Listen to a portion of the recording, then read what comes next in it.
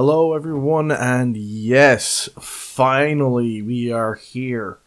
This is the beginning of this show. I was going to say it's the beginning of the takeover, but if you've been paying attention to this wonderful world we live in, you know that the technology takeover is well underway. Yeah, this isn't necessarily going to be a show that's going to go into the fear-mongering of what technology might have been, but this is very much a show that's going to focus on one main question. The entire show is one main question. Every topic will have this question, which is, how did we get here? So each week, each week? No. If you've been paying attention to the build-up of the show, you know for a certainty these don't come on a weekly basis. This is going to be a monthly feature. When it comes to these shows, what you can expect is to have a dive into the origins of some of the most everyday things we now use in our hyper technological world. So this week, I wanted to start with one of the heavyweight entries that we have for this show, and we're going to talk about the smartphone. Specifically with the smartphone in 2020, we're going to talk about how do we get here. Now, for most people, you'd be going, well, this all started with mobile phones. You're really telling us the history of mobile phones. And no, not so much, because when it comes to the idea of what a mobile phone carrier is, While that might bring up some novelty of talking about the 1980s, I really wanted to focus on when was the first smartphone made. And it may have an origin that you're not as used to as... it might be not as... I guess used to is the right word, as you would expect. So we're actually going to go back to... the early 90s, 1992, to be completely accurate for the year that we're looking at. And in 1992, there was the origin of the smartphone.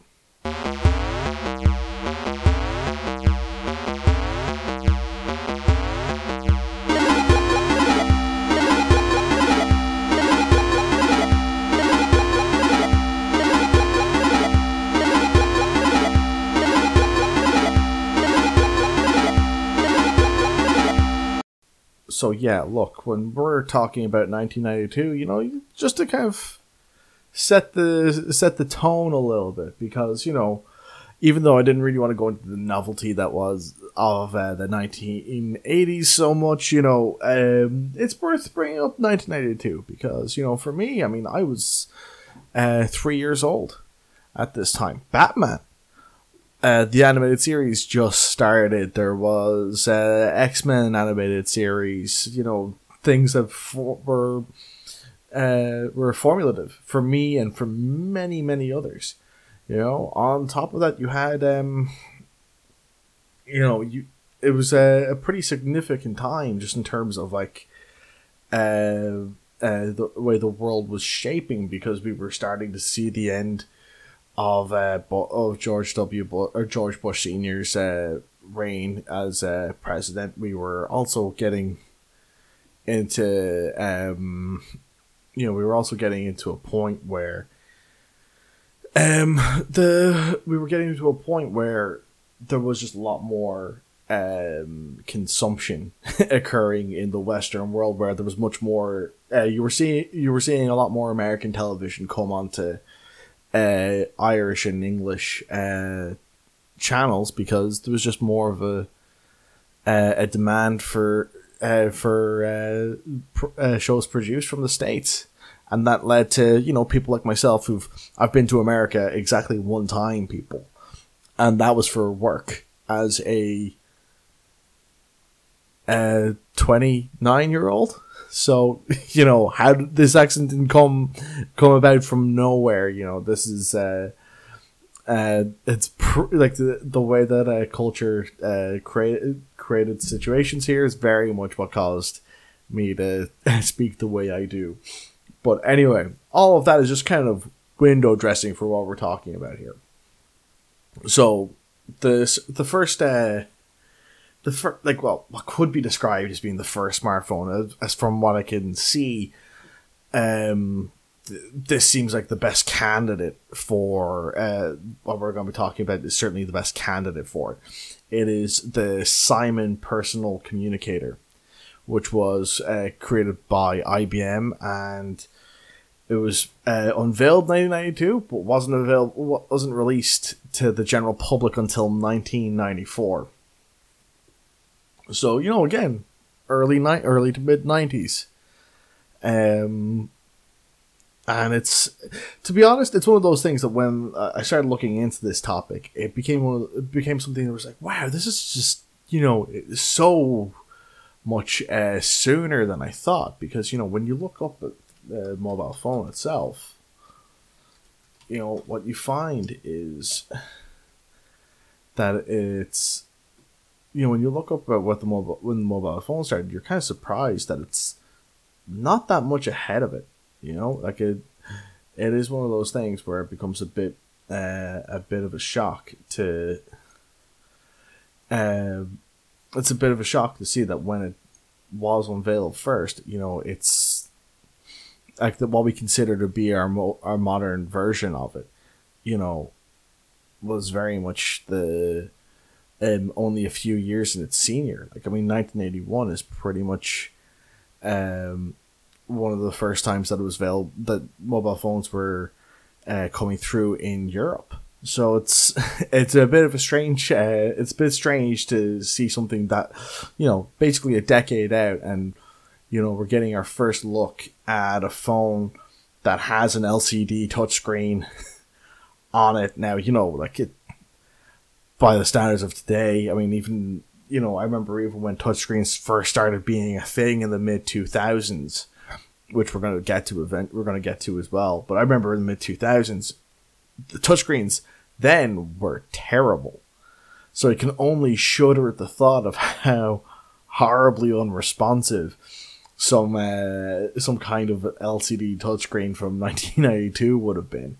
In terms of, as well as that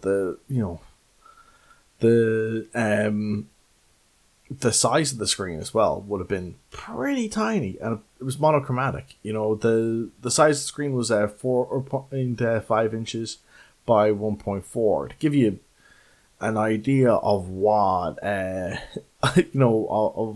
how narrow that is,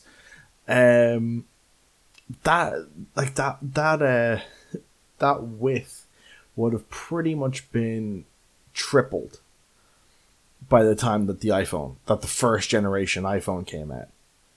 So it's not tremendously impressive when you read stuff like that. As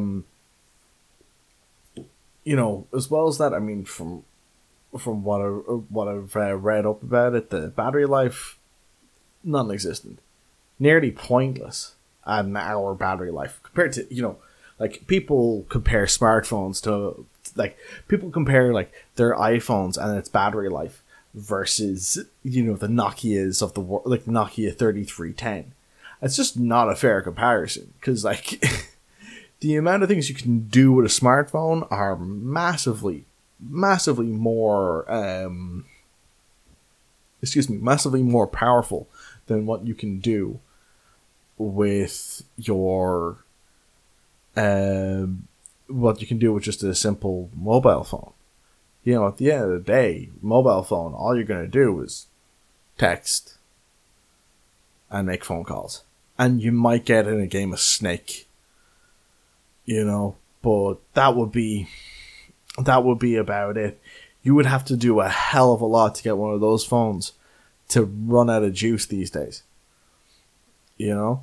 Whereas by comparison, I got a OnePlus 7T Pro recently, and I'm shocked that I get close to 48 hours of use out of the thing, of actual like of actual use where I can use it and it's not a problem, you know.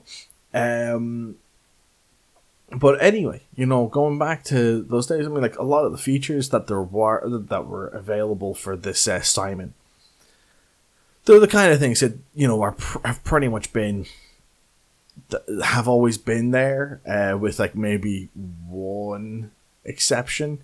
You know, so you're still able to check email and send email. You're still able to look through an address book. You know, as we said earlier, it's a touchscreen.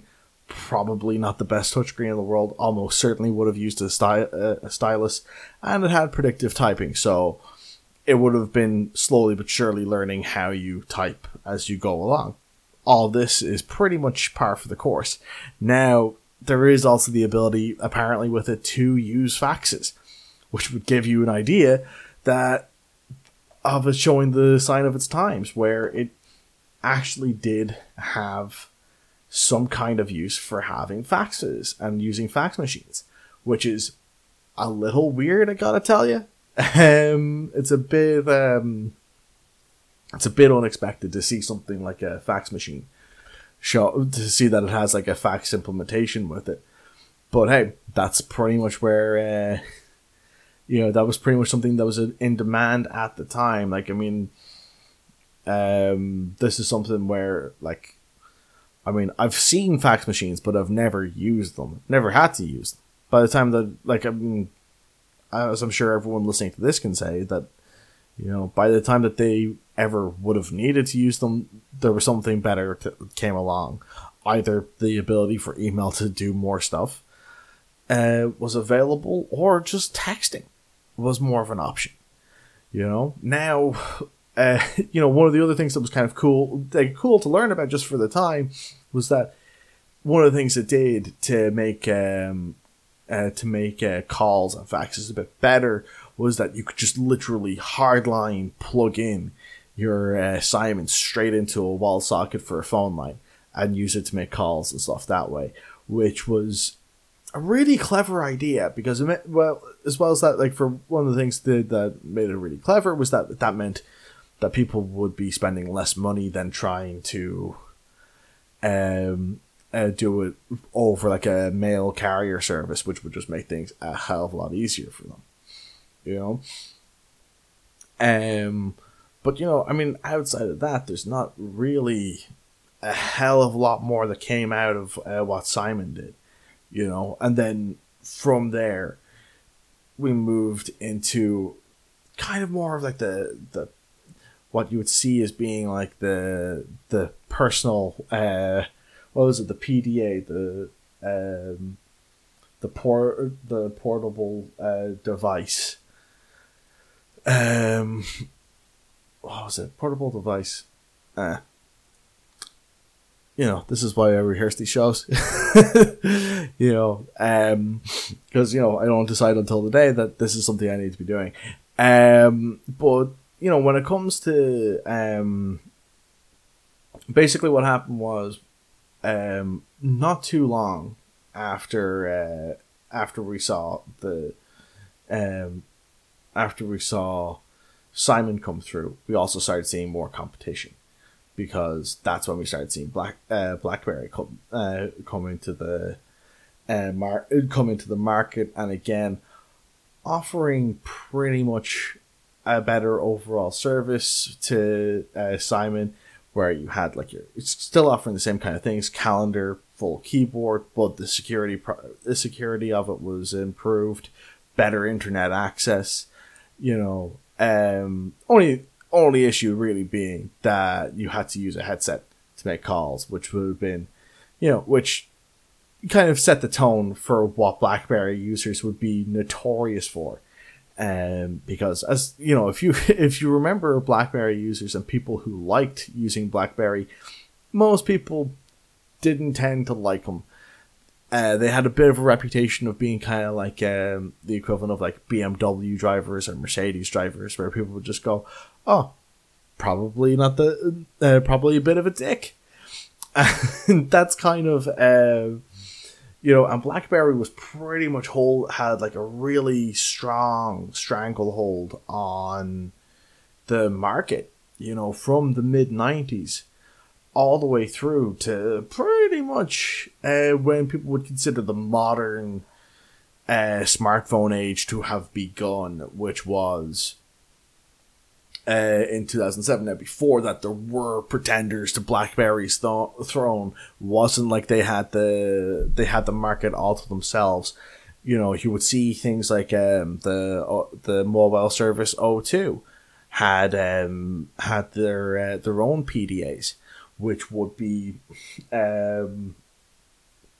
which they would then be basically using to compete with BlackBerry, and these would be fully touchscreen phones that had the best mobile internet services available at the time, being on where they'd be able to connect to cellular WAP, which at the time was incredible. Now now you wouldn't get an image to load on a WAP, so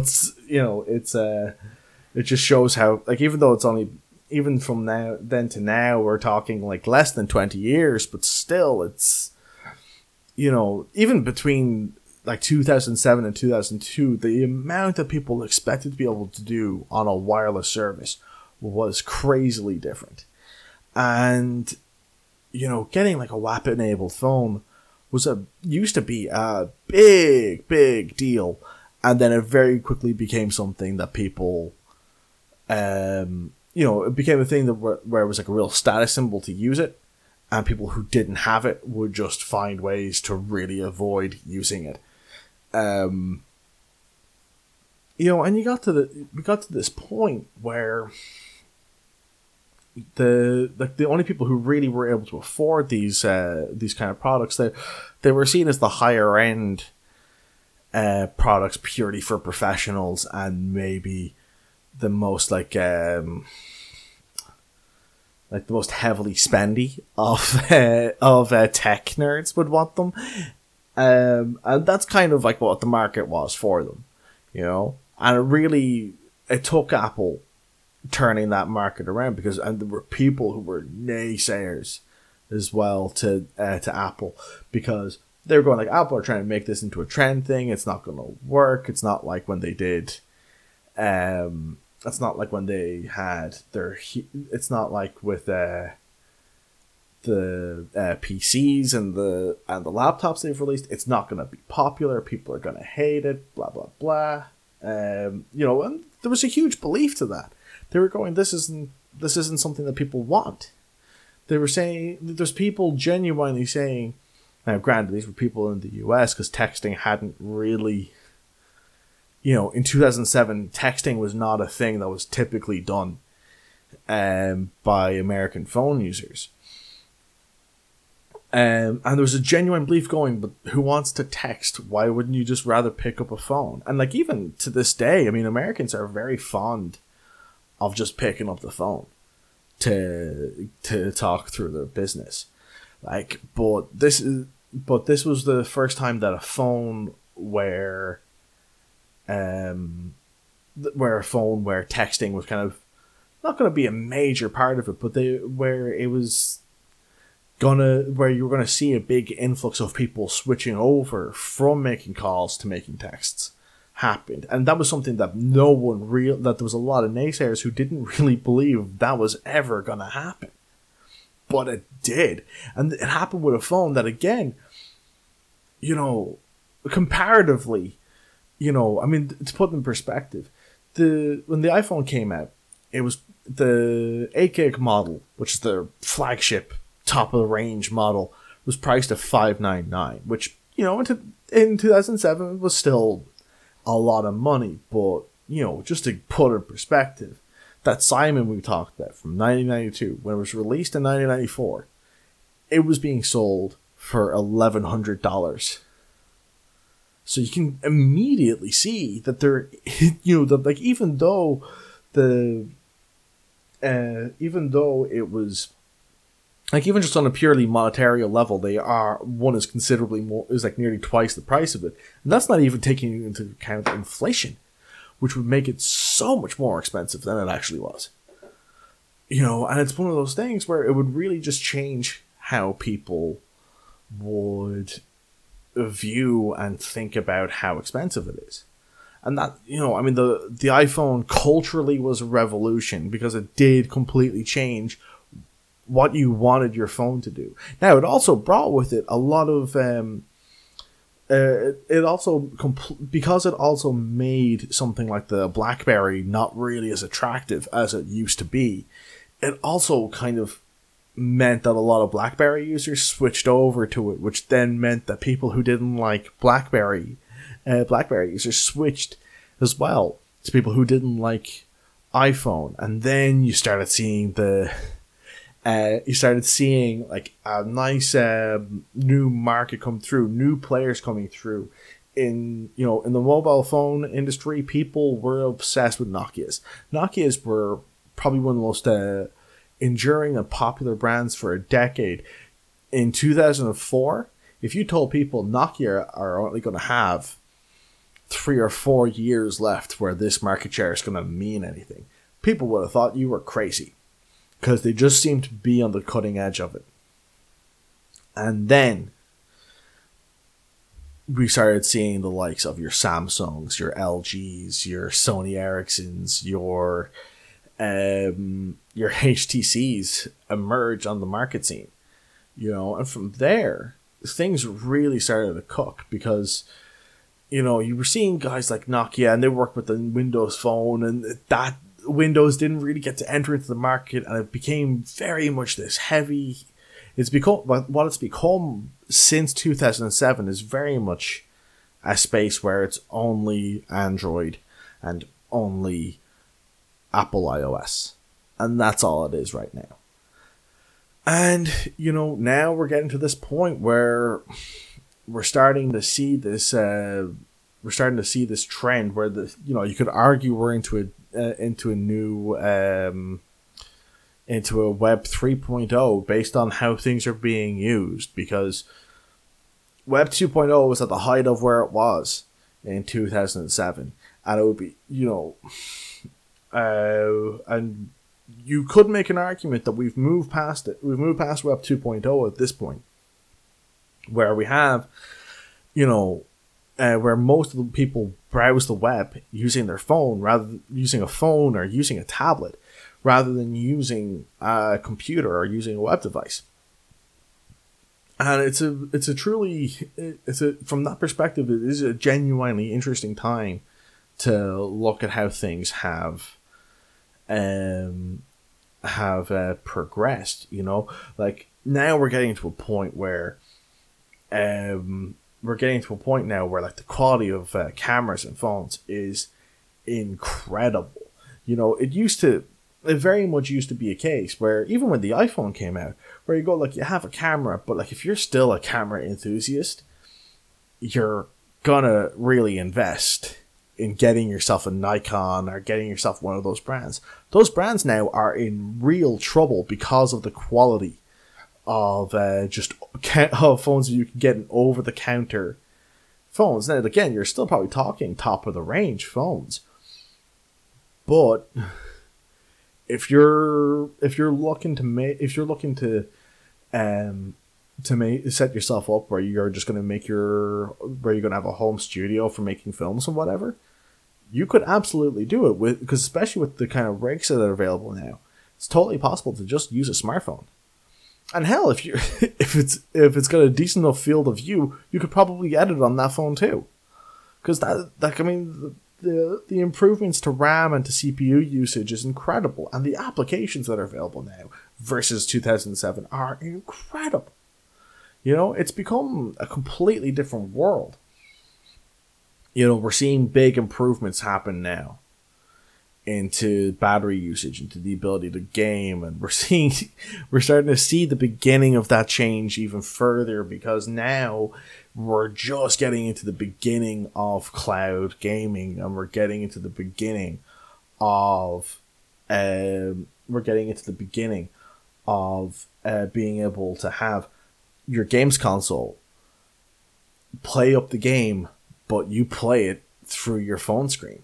And that is, that's some space age stuff right there. You know, like it's one of those things where when you take a step back from it, you see how far we've come. Again, this is, it's not, from 2007 to 2020 is 13 years.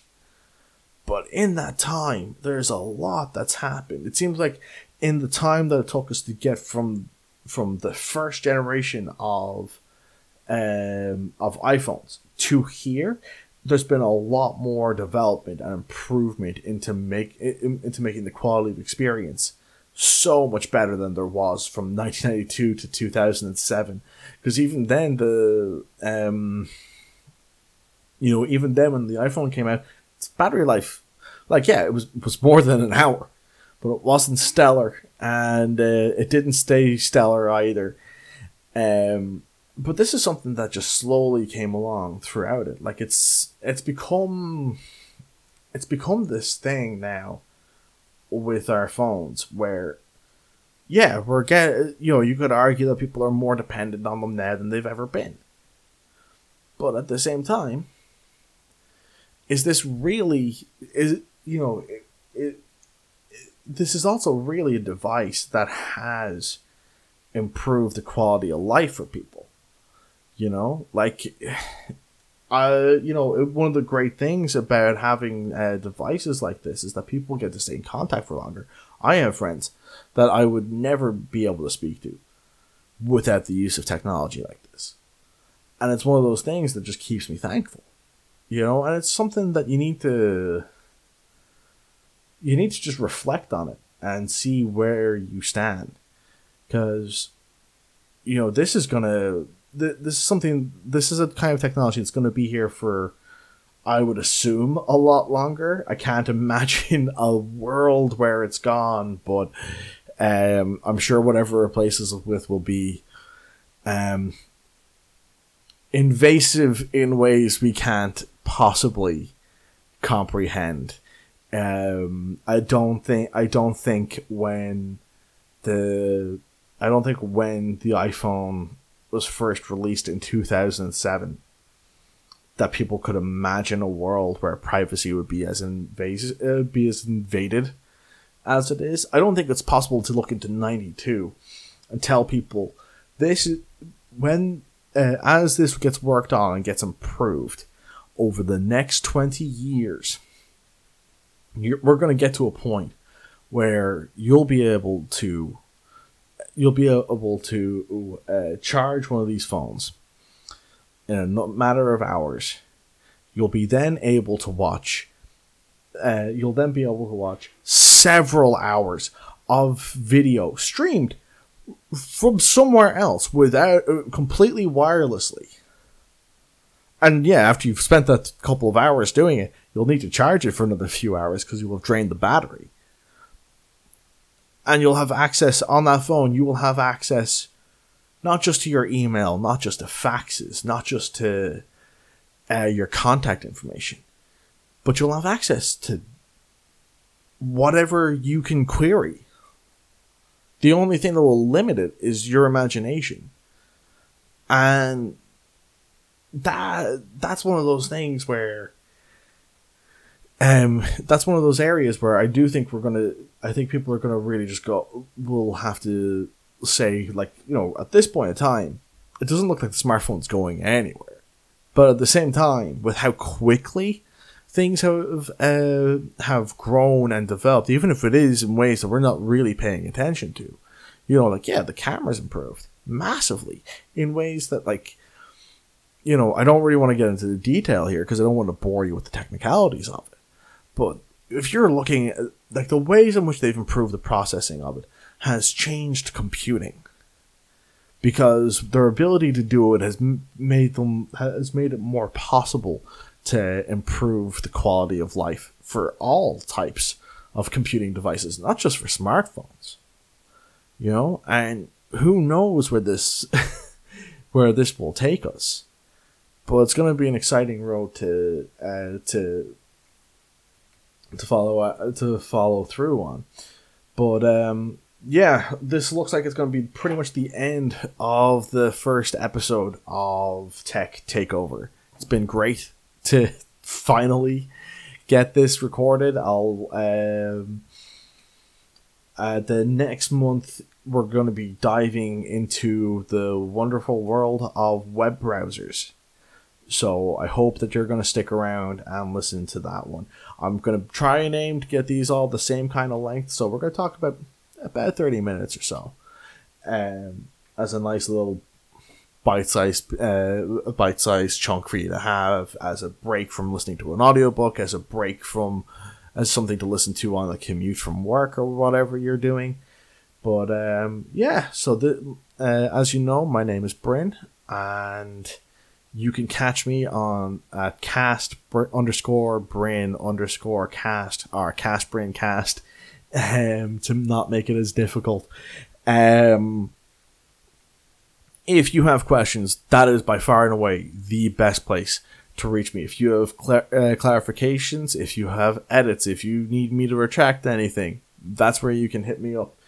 I'm sure by the time that you finish listening to this, you'll also probably be getting ready to join me over on Nerd to Know on Nerd to Know basis, where I'll be with the rest of the Nerd to Know media crew for our weekly and usually live live shows every Wednesday night. And I do hope I'll see you there. But that's pretty much going to make it for this first one. Thank you so much for listening through. I'm glad you soldiered through it with me. And I will talk to you guys in a month with a quick history of web browsers. Speaking of browsers, I'll just do a very quick reminder that Nerd to Know Media is sponsored by Brave Browser. I will absolutely ensure that in our show notes we have our special link so that you can download and install Brave. I use for all the research I did for this, I use Brave as my web browser. It's a nice clean UI. It makes it a lot easier to track through articles and stuff like that because I don't have to deal with ads. It gets straight to the information. I can't speak highly enough of Brave, especially when they are sponsoring us. But even if they weren't sponsoring us, I would still be recommending them very highly. So yeah, please do listen to us and listen to us on the Brave browser. That will do it for Tech Takeover for this week. See you next month. Bye bye.